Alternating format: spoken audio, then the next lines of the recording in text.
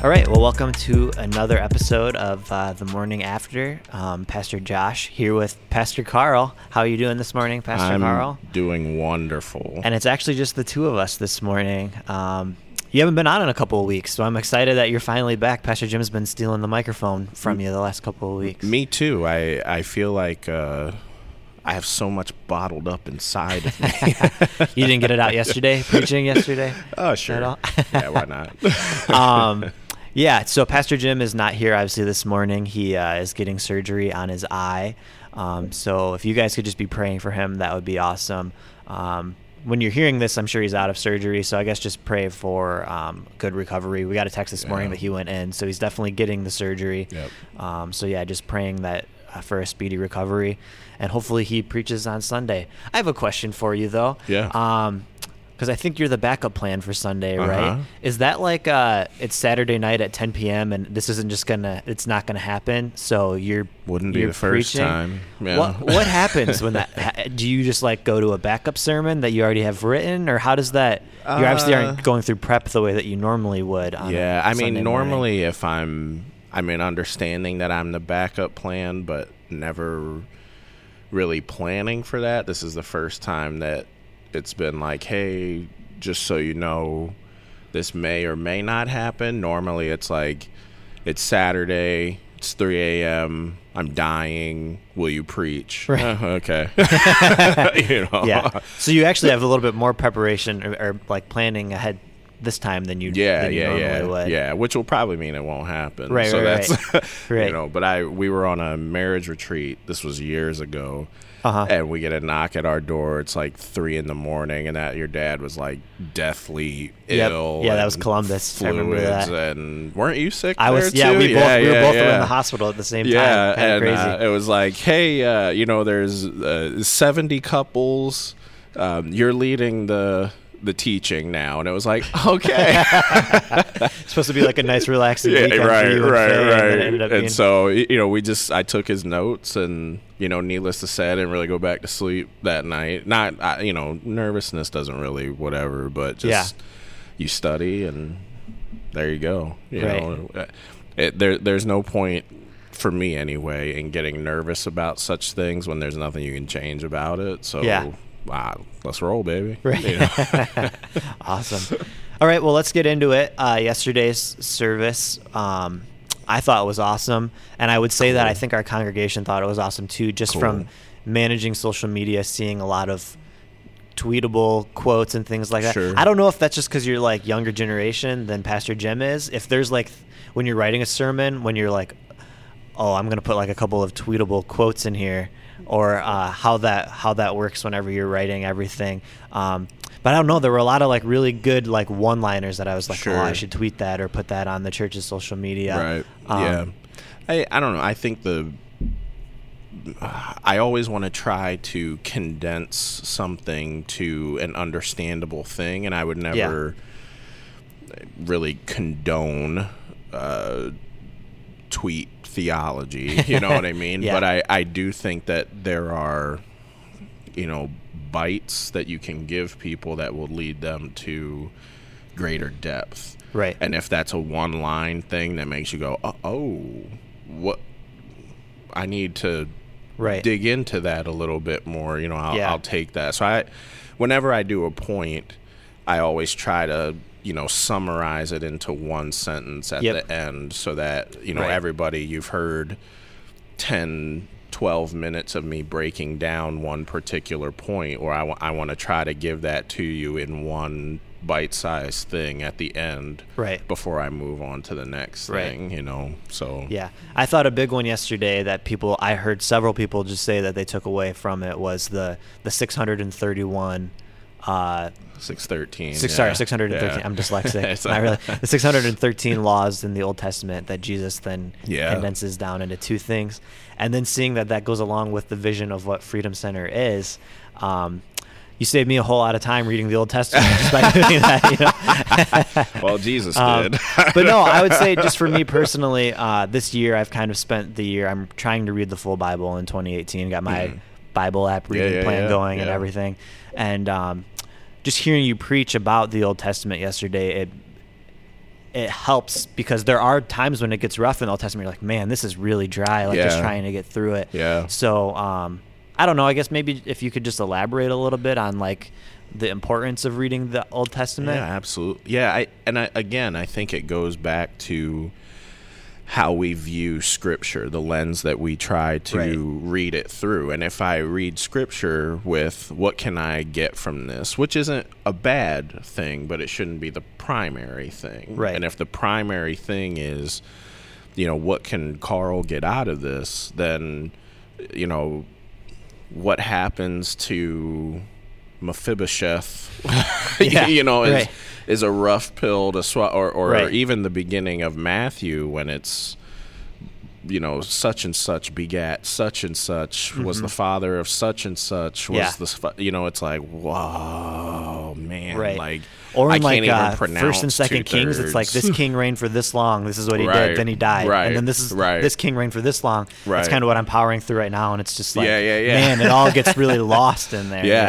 And that's when I read it from a pure application to my life point of view. That's going to be real hard. Right. But when I read it from the sense of what does this say about God? Yeah. What is a genealogy? What these people that God was with throughout generations upon generations upon generations, like that's such a powerful thing. And if I read that from that sense, then and skip over the Old Testament. I was listening. I always go back and listen to sermons. Yep. No, that's great. And the point even hit me again, which is weird saying that because I made the point. Right. But the once for all. The Old Testament shows the sacrifices again and again and again and again. Yeah. And I don't have a concept of that. Right. Because I live today. Yeah. And if I skip over that, I don't know that I really grasp the depth of salvation of what we have today. Right. That's the Bible isn't a bunch of isolated stories. It's a sweeping narrative, Yeah. So I just, the Old Testament is part of the story of God, so I don't think I should skip that, So why do you think, just as we read it, because I think everybody kind of does that, like, where did that come from, the, like, how does this apply to me, instead of just reading it as, like, and taking it for what it is, like, is that just because of the society that we live in, of like the me, and so we're reading things because we're trying to figure out how they apply to us instead of just reading it and taking it for what it is? I definitely think that's a modern style of reading. Right.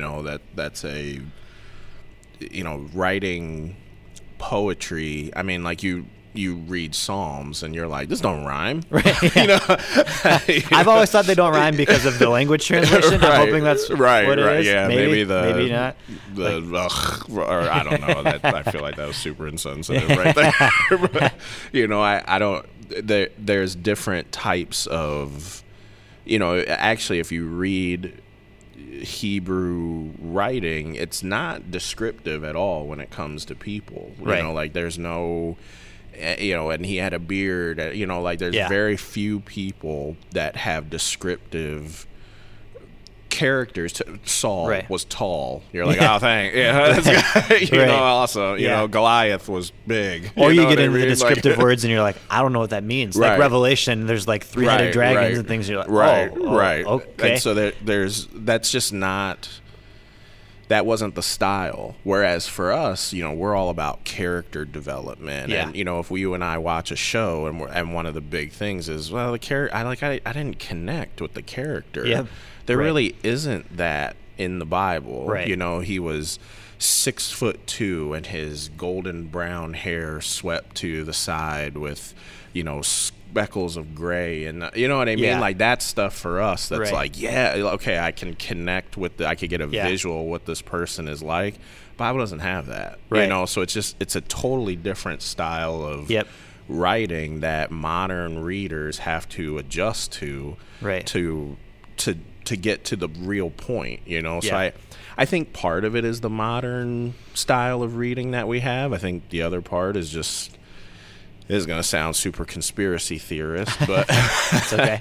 I think just the infiltration of the church with me-centric things. Yep. I Right. think Every week we're trying to figure out how to better ourselves at church when we go in. I come here to feel better about me. And again, I don't think that stuff is bad, but it's not great when it's the primary thing. The primary thing for us is to glorify God. Right.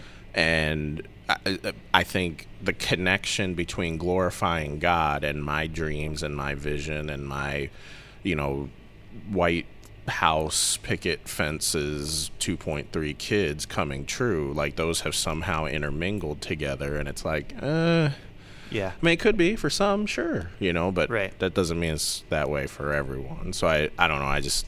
I think there's a part of it that it's in a landscape of a painful, rough world that we tend to live in. Yeah. I think we tend to turn to the Bible for answers about me. Yep. And I don't think that's bad, but when God says seek first the kingdom and everything else will be added, I think that's a key to not just how to approach scripture, but how to approach life. Yep.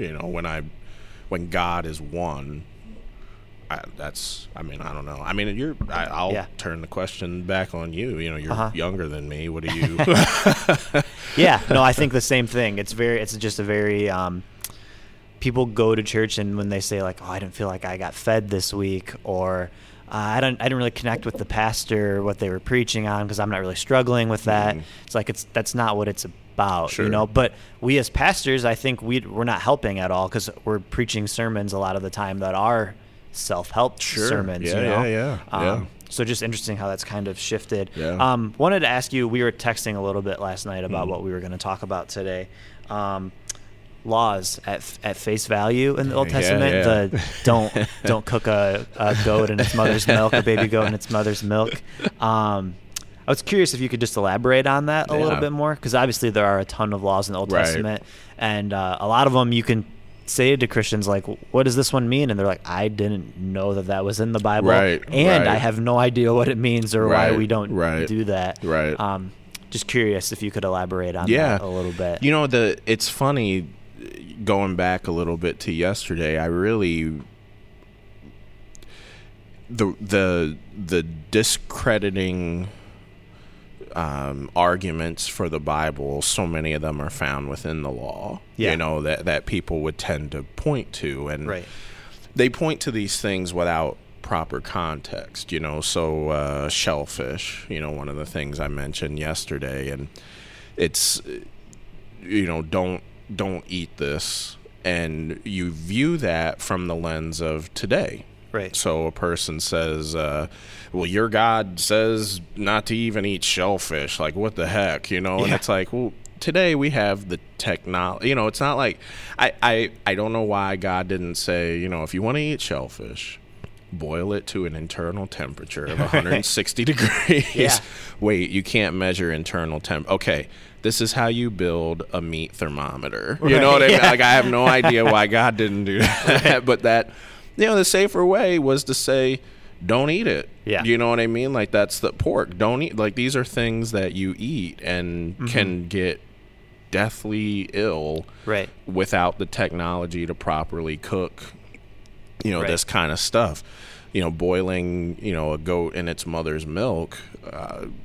There's a lot of varying views on what that mean, but the one that I researched the most was it was a form of idol worship. Okay. And so it's not simply don't like it was this regular practice for them to boil a baby goat in its mom's milk, and for us today it's a lot of them were culturally related from 5,000 years ago. The heart behind these things, which if people took the time to actually research, was idol worship or safety or whatever. And instead of God placing this kind of blanket, which in some cases he did, first commandment, don't have any other gods before me.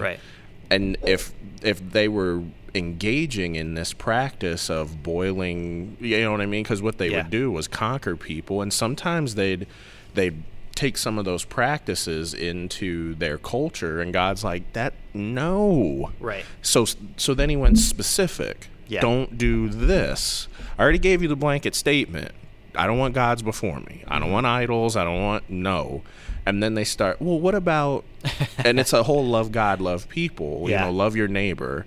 And then the next question was, well, who's my neighbor? You know, like, but that's our nature. It's the how little can I do when I don't actually want to do it? Yeah. How can I get around when it's more convenient for me to? Right. And so without proper context for these things, I think Christians tend to get obliterated by atheists and skeptics because not only do people not know that those laws exist, but they don't generally know the context because they don't study. Well, and I think it would be like if say the Bible was being written today, and 2,000 years from now somebody read it and it was, thou shalt not take an Instagram selfie every single day, and people were like, what is that, and why is that a bad thing to do? It's like, okay, well, back in the day, you understand, like, it's just things that were a big deal back then that we think of today, and we don't understand why they happen. I think I said it to you last night, but it's like writing internet laws today and us trying to give it to them 5,000 years ago. Right. Yeah, you know, there's no context for any of that now, other than to look at what the heart was, which the heart is, I don't want you to worship something that's not me. Yeah. I don't want you to be unsafe. I don't, you know, and people don't want to look at that. They want to look at the law itself, be confused and overwhelmed by it, and just ignore it. So for people that are listening to this, I guess where do you draw that line between like what you think is like cultural, meaning for that time, and then stuff that's like, no, like he says this and this is exactly what he means today, I guess, like. Yeah, I think, you know, the practice of the things themselves is a good place to start. You know, I think maybe with the exception of some tribal cultures that we don't know about, I highly doubt that boiling a goat in the mother's milk is in existence today. So, you know, but I think even things like how to deal with an adulterous spouse, you know, like for all intents and purposes, Jesus, the people they're following the law. Yeah. When they go to pick up the stones to stone this woman caught in adultery, and Jesus bends down, writes something, and everybody goes, dang, shoot. You know what I mean? Right. So Jesus wasn't just revealing, he was revealing the thought behind the law as well. You know what I mean? And that's the important part. So, I mean, I think the place to start is whether or not these things are even culturally in today, like if they're even happening as far as the law itself is regarded. But I think there are things that are culturally acceptable today that the Bible denounces that are hard to walk that line. But I do think that, you know, God says them for a reason, you know, and if Carl was the author, things would be different, but it's but I'm not, you know, God is. And so I've submitted my way to what the Lord wants. And so regardless of whether or not it's culturally acceptable, it's the way that's best. Well, I think that's really big what you just said, of you submit yourself to what the Lord wants instead of creating this fake God that doesn't exist because it's what Carl wants and what I think God should be in my head. There's tons of stuff you read in the Old Testament and you're like, that's not the God I pictured in my head, but who cares about the God that you pictured in your head? Yeah, you know? That's a huge point, because people try so hard. Like, there are some things in the Old Testament that are really hard to reconcile with a loving God. Right. You know, you look at Egypt and the firstborn death of, I mean, what could have been thousands of kids. Yep. Like that. What? Yeah. 185,000 soldiers slain by a single angel. You know what I mean? Yeah. Like it's just, Right. Abraham taking his son up, to Right. and or just God hardening people's hearts. Yeah, Or yeah, it's like absolutely. I hardened his heart, so Right, he wouldn't listen to me. It's like, right. That doesn't sound very fair. Right. Putting his own people in captivity. I can't believe in a God who would. Right. And yet there's so many places in Scripture where it's like, he kind of does. Yeah, exactly. People that say that, it's like you're actually just not you're not reading your Bible. If you were, you'd be able to point to so many places where I think that goes wrong. to the instruction manual viewpoint, where I'm reading this thing to learn about my life. I'm not really reading it to learn about God. And if you actually read it to learn about God, you'd see that God does some things that are definitely hard to reconcile at places, are definitely hard to say, yes. Right. But we as Christians, we need to learn about who God is, or we're worshiping something that we don't really know. And that doesn't, I don't know. I don't know if that, like, if you're loving somebody but you don't know who they are, and you're just kind of making them be who you want them to be, are you really loving that person? Exactly. I think you said that yesterday, just talking about if you're married but you're not exposing yourself to certain parts of your spouse, are you really loving them, or are you loving this person that you've created kind of in your own image? Well, it's like, you and I being friends, and I say, Josh, man, that part of you is just really overwhelming. I don't want to deal with it. Yeah. Right. But that part's me, or you, so you don't want to deal with me. Exactly. You saying to me, Carl, that part of you scares the crap out of me. I don't want to, what I mean? It's like, ouch. Right. Yeah. Right. Yeah. I get that. There is a part of me that scares the crap out of me from you, and that's the WWE wrestling part of you. Just kidding. It's all good. So I think that's really good. I kind of want to end on a little bit of a more lighthearted question. Yeah, okay. How many people do you think you upset with the Bin Laden comment yesterday? I looked around the room, both services, to see like who's getting up to leave right now. Now that he said this. If you weren't in service yesterday, can you just kind of sum up what you said really quick, and then we'll go from there? So, and I don't really know, other than maybe the Holy Spirit, where this like dawned on me at one point. I think sometimes I'm just kind of a natural skeptic. If something is popular, it's like, nope, I don't want to do it. If something, conferences. Right, exactly. And it hit me at one point as I'm seeing believers that I love and respect cheer the death of this person. I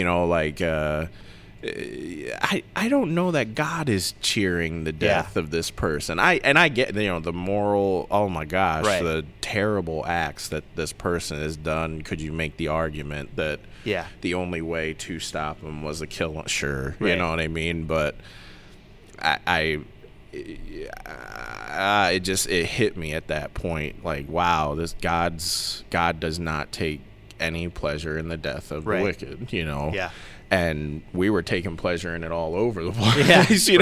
People dancing in front of the White House, and so I don't know, and I didn't actually even plan on saying that yesterday, and it just kind of came out as that, because I think that was one of the first things I thought of the first time I actually read and studied that verse.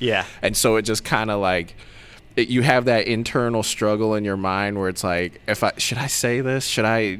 Yeah, crap, I'm going for it. You prefaced it as saying, like, this might offend some of you, and then I'm looking over at Pastor Jim like, oh boy, here we go. Yeah, well, and I know all the, like, we have a lot of military people that are here. And that's who I was thinking, if you were going to offend anybody, that's who you're going to offend. I love all these people wonderfully, but it's like, and I'm not making the argument of whether or not he did was terrible acts, you know what I mean? But it was just, and I don't think it came across that it was way. Just from a pure spiritual thing. But it's one of those deals where I didn't plan it, and you have this internal struggle that, like, while you're talking, it's a weird thing. While I'm talking in my mind, I'm not focusing on what I'm actually saying. I'm focusing on whether or not I should actually say this, and that's where it was just like, okay, here we go. I'm going for it.